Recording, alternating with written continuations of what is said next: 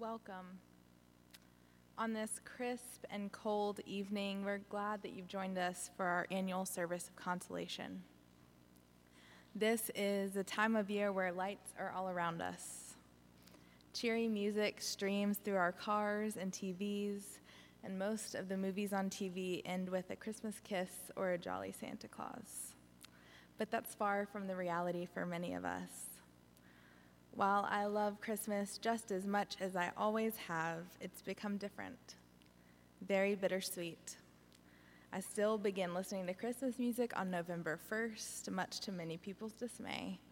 But each time I hear a certain song, I'm reminded of memories that won't be repeated. One of my favorite books of blessing includes this one, written by John O'Donohue.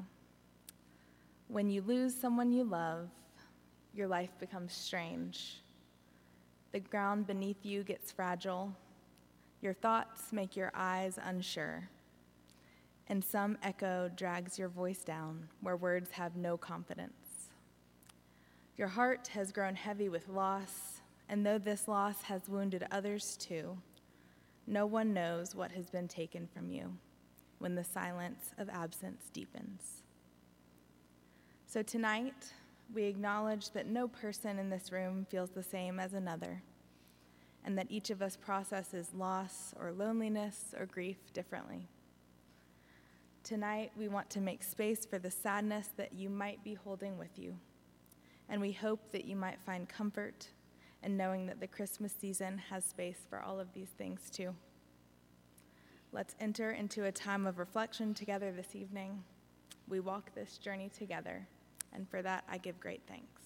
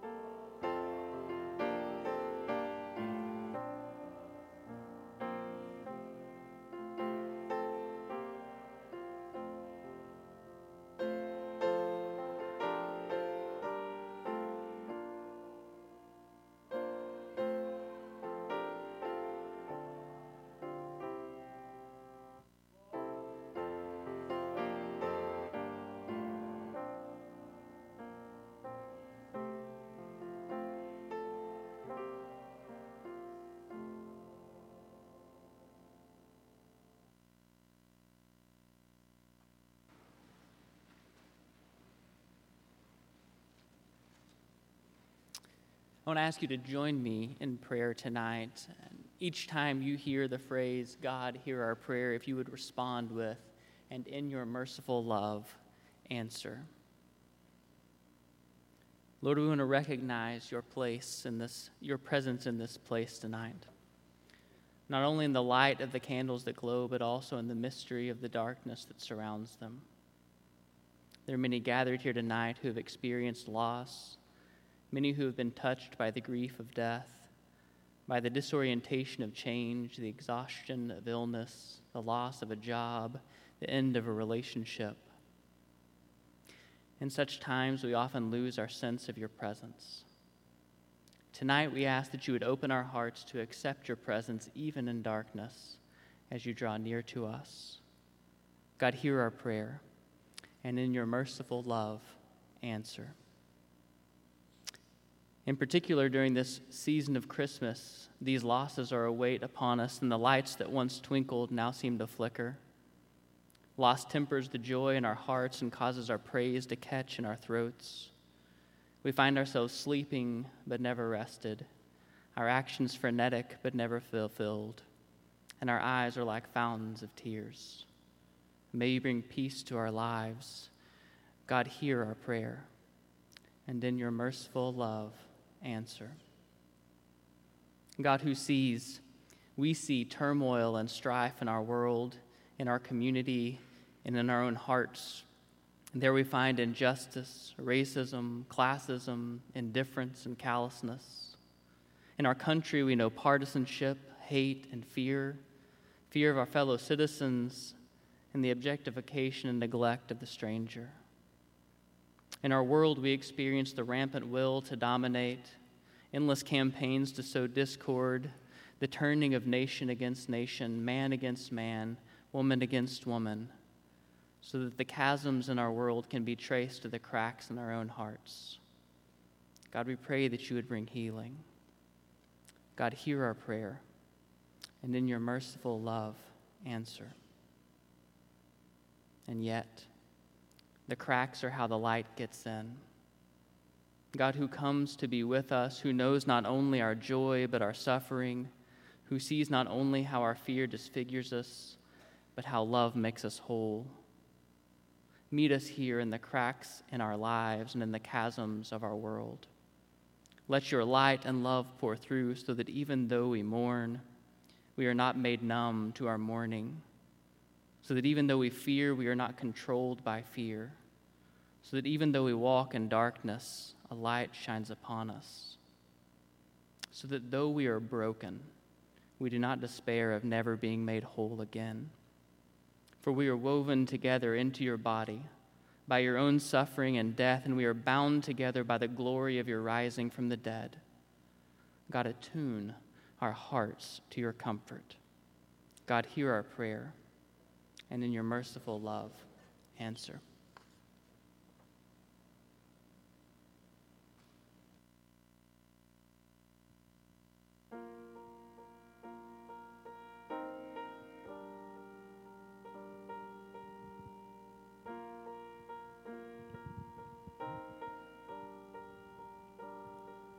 All is calm and all is bright everywhere, but in your heart tonight they're singing carols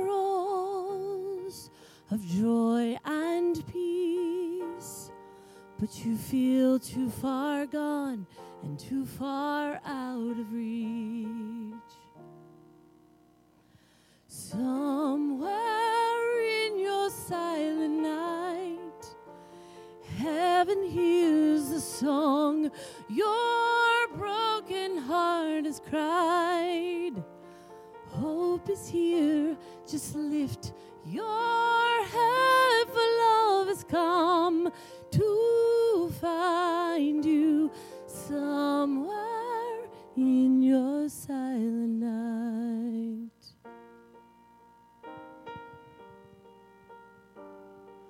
From heaven's height to manger low, there is no distance the Prince of Peace won't go. From manger low Calvary's hill. When your pain runs deep, his love runs deeper still. He has always loved you, child, and he always will. Somewhere in your silent night, heaven hears your song. Your broken heart has cried. Hope is here. Just lift your head, for love has come to find you. Somewhere in your silent night, lift your head, lift your heart. Emmanuel will meet you where you are. He knows your hurt. He knows your name. And you're the very reason that he came. Somewhere in your silent night, heaven hears a song. Your broken heart has cried. Hope is here. Just lift your head, for love has come to find you. Somewhere in your silent night, love will find you. Love will find you.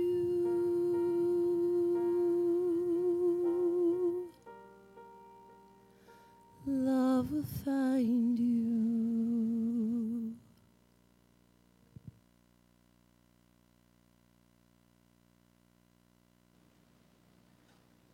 A reading from the book of Isaiah. Now this is what the Lord says. He created you, people of Jacob. He formed you, people of Israel. He says, don't be afraid, because I have saved you. I have called you by name, and you are mine. When you pass through the waters, I will be with you. When you cross rivers, you will not drown. When you walk through fire, you will not be burned. The flames will not hurt you. This is because I, the Lord, am your God. I, the Holy One of Israel, am your Savior. I gave Egypt to pay for you. I gave Cush and Seba to make you mine. This is the word of the Lord.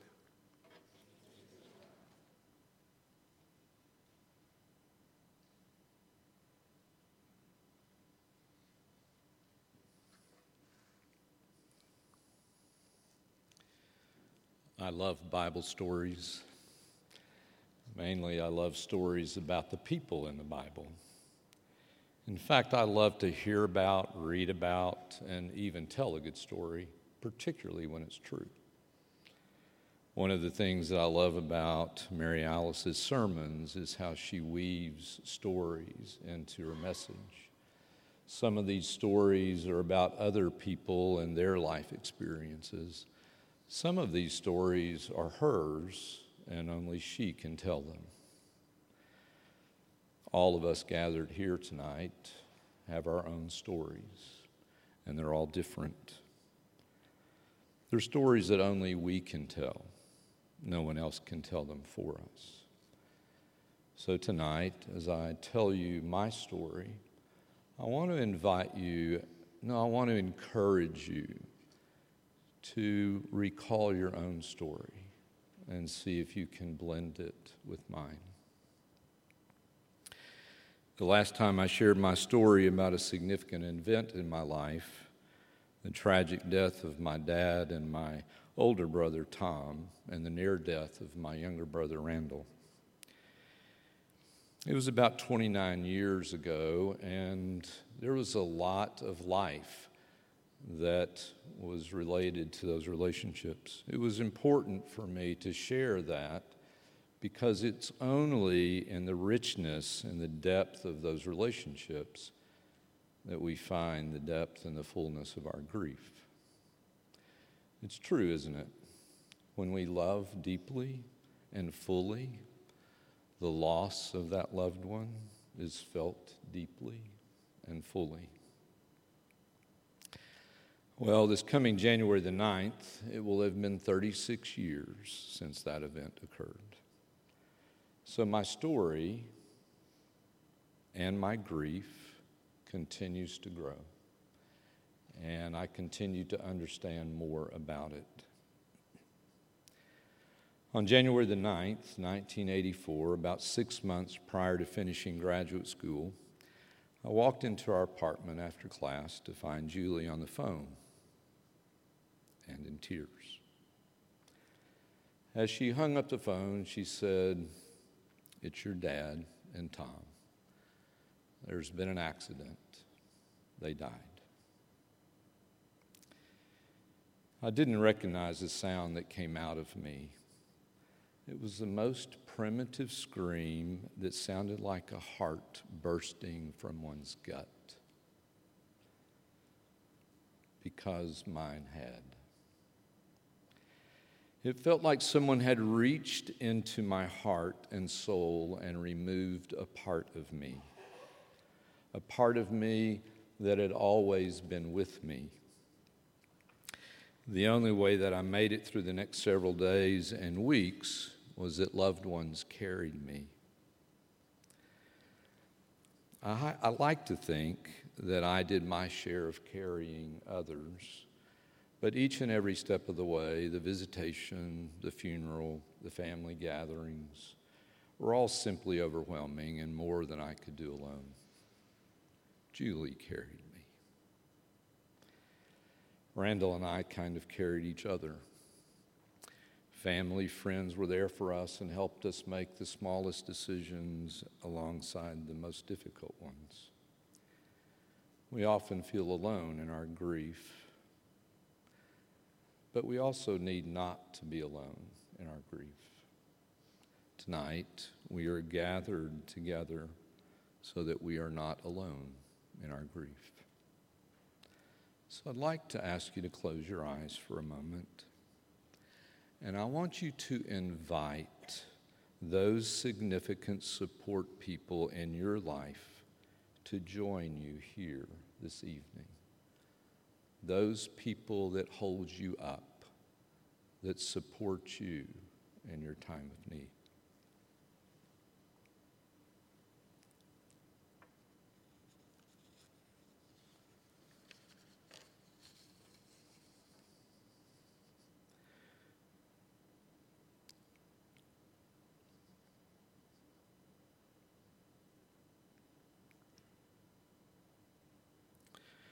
For several months after their deaths, I realized that my life perspective had changed significantly and permanently.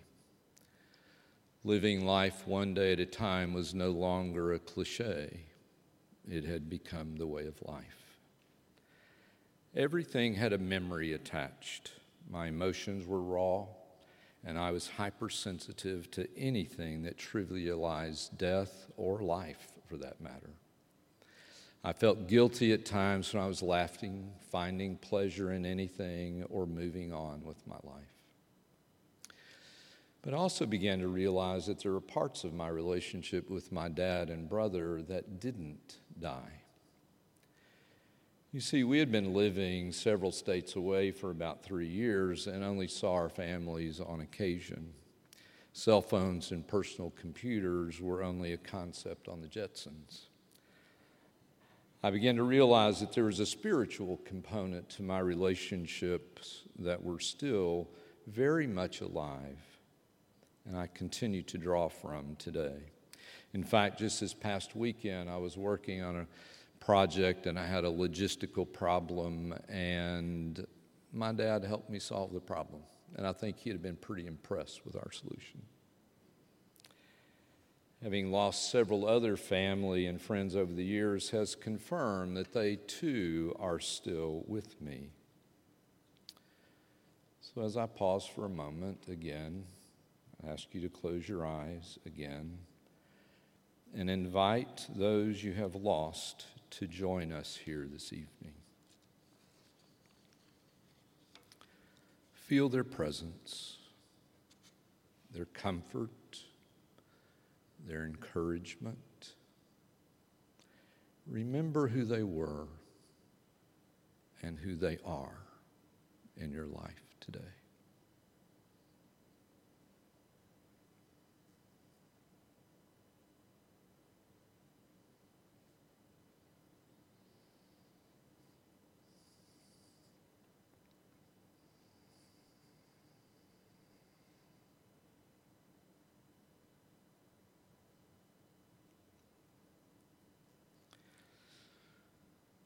About 3 weeks after the funeral, I returned to San Diego to finish my last semester, only to stare exams and internship and dissertation squarely in the face. All of a sudden, none of it seemed very important to me. What's the point? I asked myself. I had just experienced the death of my 52-year-old dad in the peak of his life and my 30-year-old brother with 2 young children at the beginning of his life.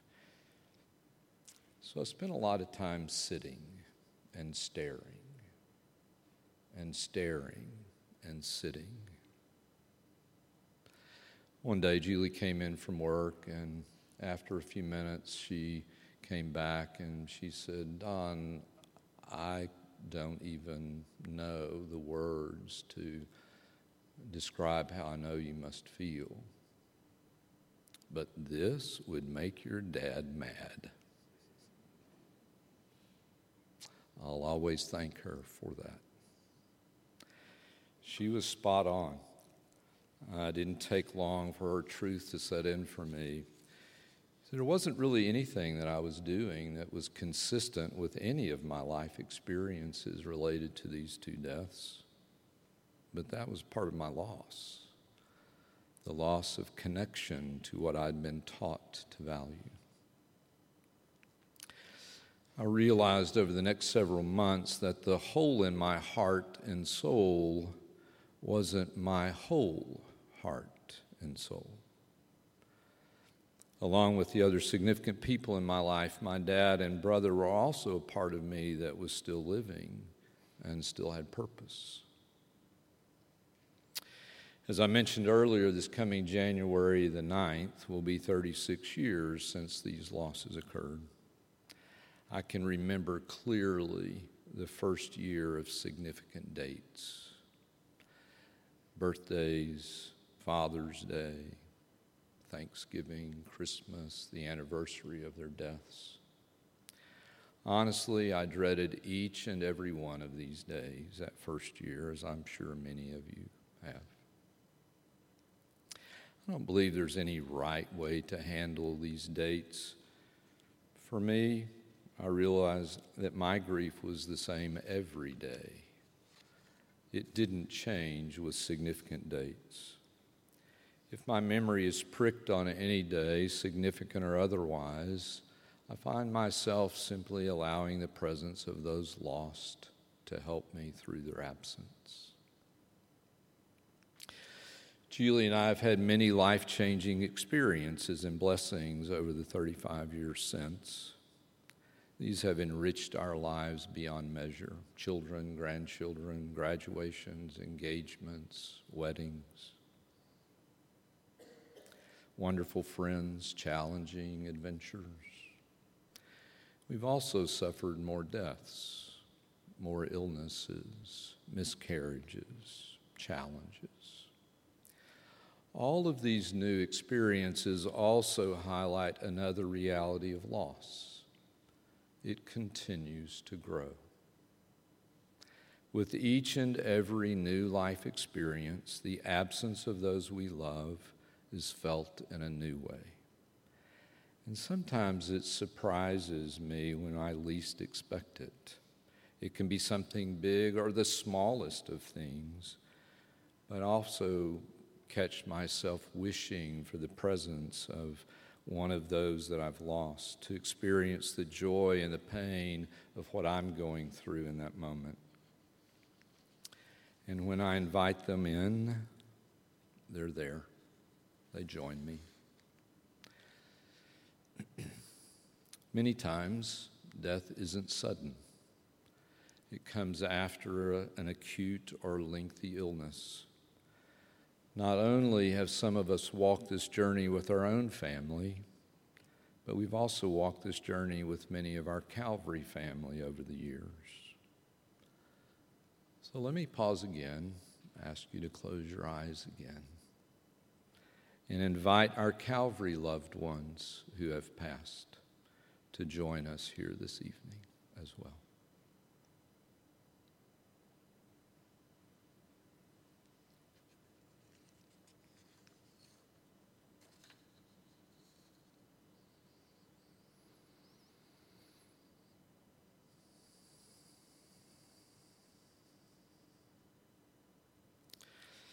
As Calvary family, we know that last April there was a significant date in our lives when Brenda Bradley was diagnosed with end-stage pancreatic cancer. It marked a point in time that Brenda, Randall, Hannah, and Isaac's lives were devastated and permanently changed. Ours too. We've all had the sacred privilege of knowing their journey as they have so eloquently shared it with us in countless ways. How do you anticipate and plan for death? Honestly, it's a question many of us have asked. I'm not sure there's a correct answer to that question, but what we are witnessing with the Bradleys is that they are living life fully. At the same time, they are approaching death honestly. Perhaps they're teaching us about both life and death. The other aspect of our loss that is sometimes difficult to navigate and understand is our faith journey. Honestly, that part of my journey is probably another story for another day. But I want to share with you that I'm certain that God the Father, God the Son, God the Spirit were and are present with us in different ways at different times. Sometimes I know it in the moment. Sometimes I know it later, looking back on the moment. There's no greater comforter, no greater encourager, no greater helper, no greater healer. So let me ask you to close your eyes again and invite the Father, the Son, and the Holy Spirit to join you this evening and wrap their loving arms around you.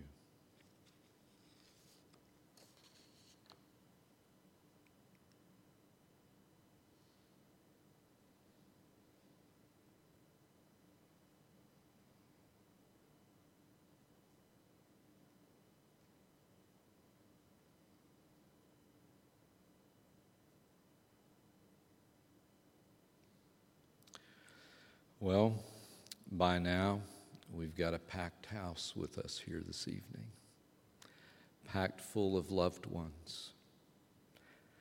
It reminds me of a fundraising event at Calvary several years ago in which we had a banquet at the Farrell Center.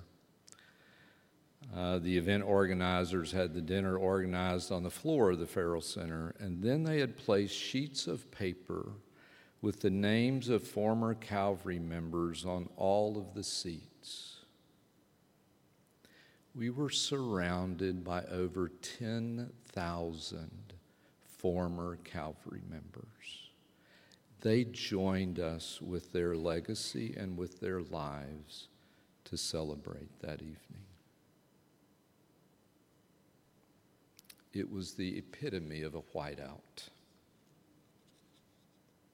So, as we acknowledge the holes in our hearts and souls, the reality of our own mortality, the permanency of our loss, the growing nature of our loss, the heightened sensitivity to everything that reminds us of our loss, the permanent change in our life perspective. We can also acknowledge that we are not alone. God the Father, God the Son, and the Holy Spirit are with us. All of those whose support we depend on are available to us. All of those who have passed are still spiritually connected to us. And that living the life we still have to live to its fullest purpose brings the utmost respect to God, to our loved ones, and to ourselves. Thanks be to God.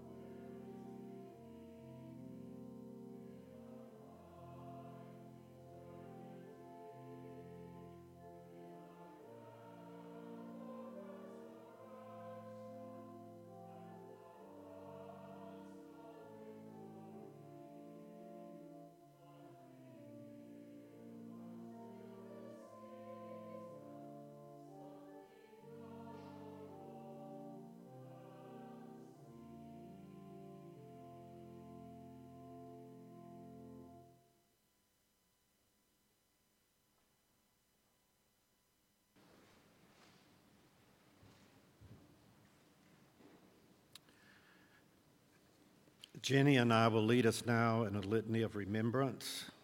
We ask you to join us by reading responsively. We light this Advent candle to remember those persons who have loved and lost. We pause to remember their names, their faces, and their voices. We give thanks for the memory that holds them to us in this season which anticipates Christmas.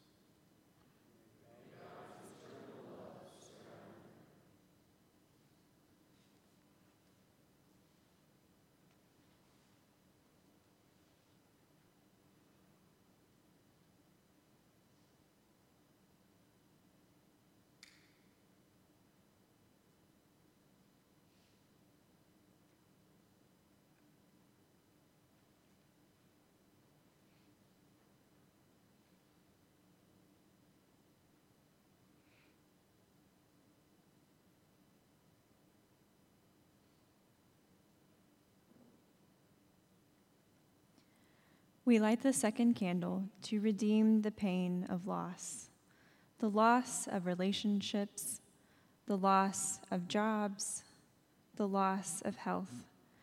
As we gather up the pain of the past, we offer it to you, O God, asking that into our open hands you will place the gift of peace. Refresh, restore, renew us, O God, and lead us into your future.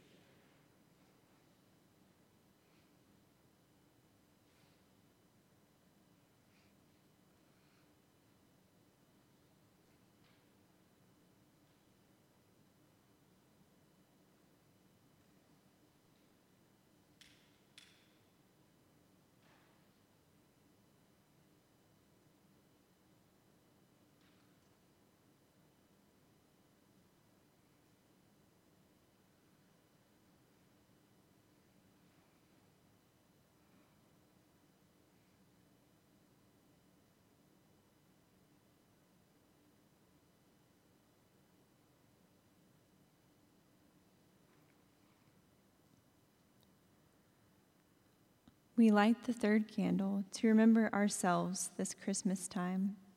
We pause and remember the past weeks, months, and for some of us, years of difficult times.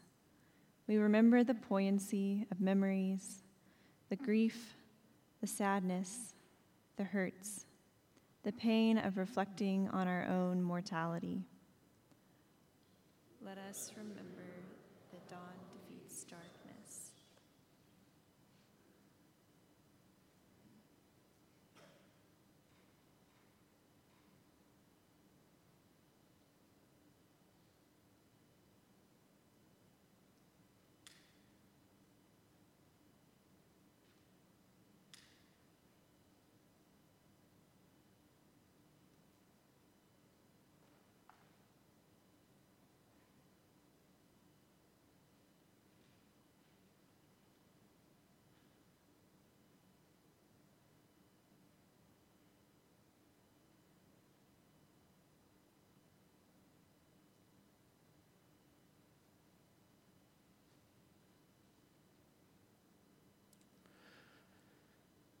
This fourth candle is lit to remember our faith and the gift of hope that God offers us in this Christmas story. We remember that God, who shares our life, promises us a place and time where there'll be no more pain and suffering.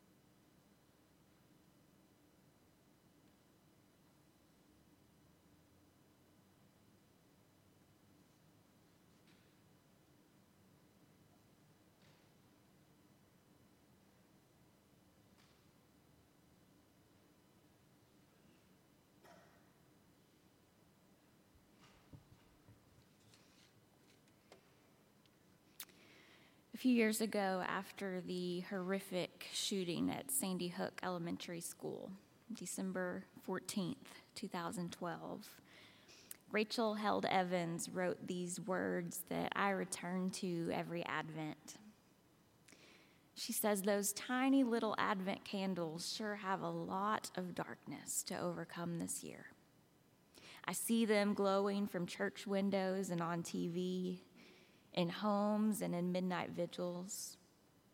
Their stubborn flames represent the divine promise that even the smallest light can chase away the shadows lurking in our world, and that even in the darkest places, God can't be kept out. It's a hard promise to believe today, I know. And although my doubt and anger make it hard for me to believe today, I will keep lighting my Advent candles like a fool until they help me in my unbelief. May their flames be a reminder to all of us that we don't have to know why God let this happen, to know that God was still there and here and in those swaddling clothes and on the cross and in that grave and on the throne. For no amount of darkness can overcome the light. I've read this text for several years as part of this service in one way or another, but these words are especially poignant tonight because the writer, Rachel Held Evans, actually passed away this year, completely unexpectedly, leaving behind her husband and 2 small children. And so as we come to this space tonight, acknowledging our grief, pain, and loss, those tiny little Advent candles surely have a lot of darkness to overcome this year too. At the same time, we come together tonight to remember that no amount of darkness can overcome the light. As John's gospel reminds us, this light shines in the darkness, and the darkness does not overcome it. And so tonight you are welcome to come forward as you feel led to participate in what I believe is an act of resistance against the darkness. Come forward and light a candle tonight in honor of a person, a situation, or an experience of loss in your own life or in our world. There's no rush. Feel free to take time to pray and to be still and to come forward if and when you feel led. John and I will also be on both sides of the room if you would like someone to pray with you in this time. After our time of reflection and candle lighting, the choir will come and lead us in our benediction tonight. After that, feel free to use this space however you need it, as long as you need it. And know that your Calvary family holds space for you tonight. Wherever you find yourself, know that you're not alone. These lights serve as a reminder that our God journeys with us, even in our grief, as we watch and wait and hope and pray for God's light to fully come. Amen.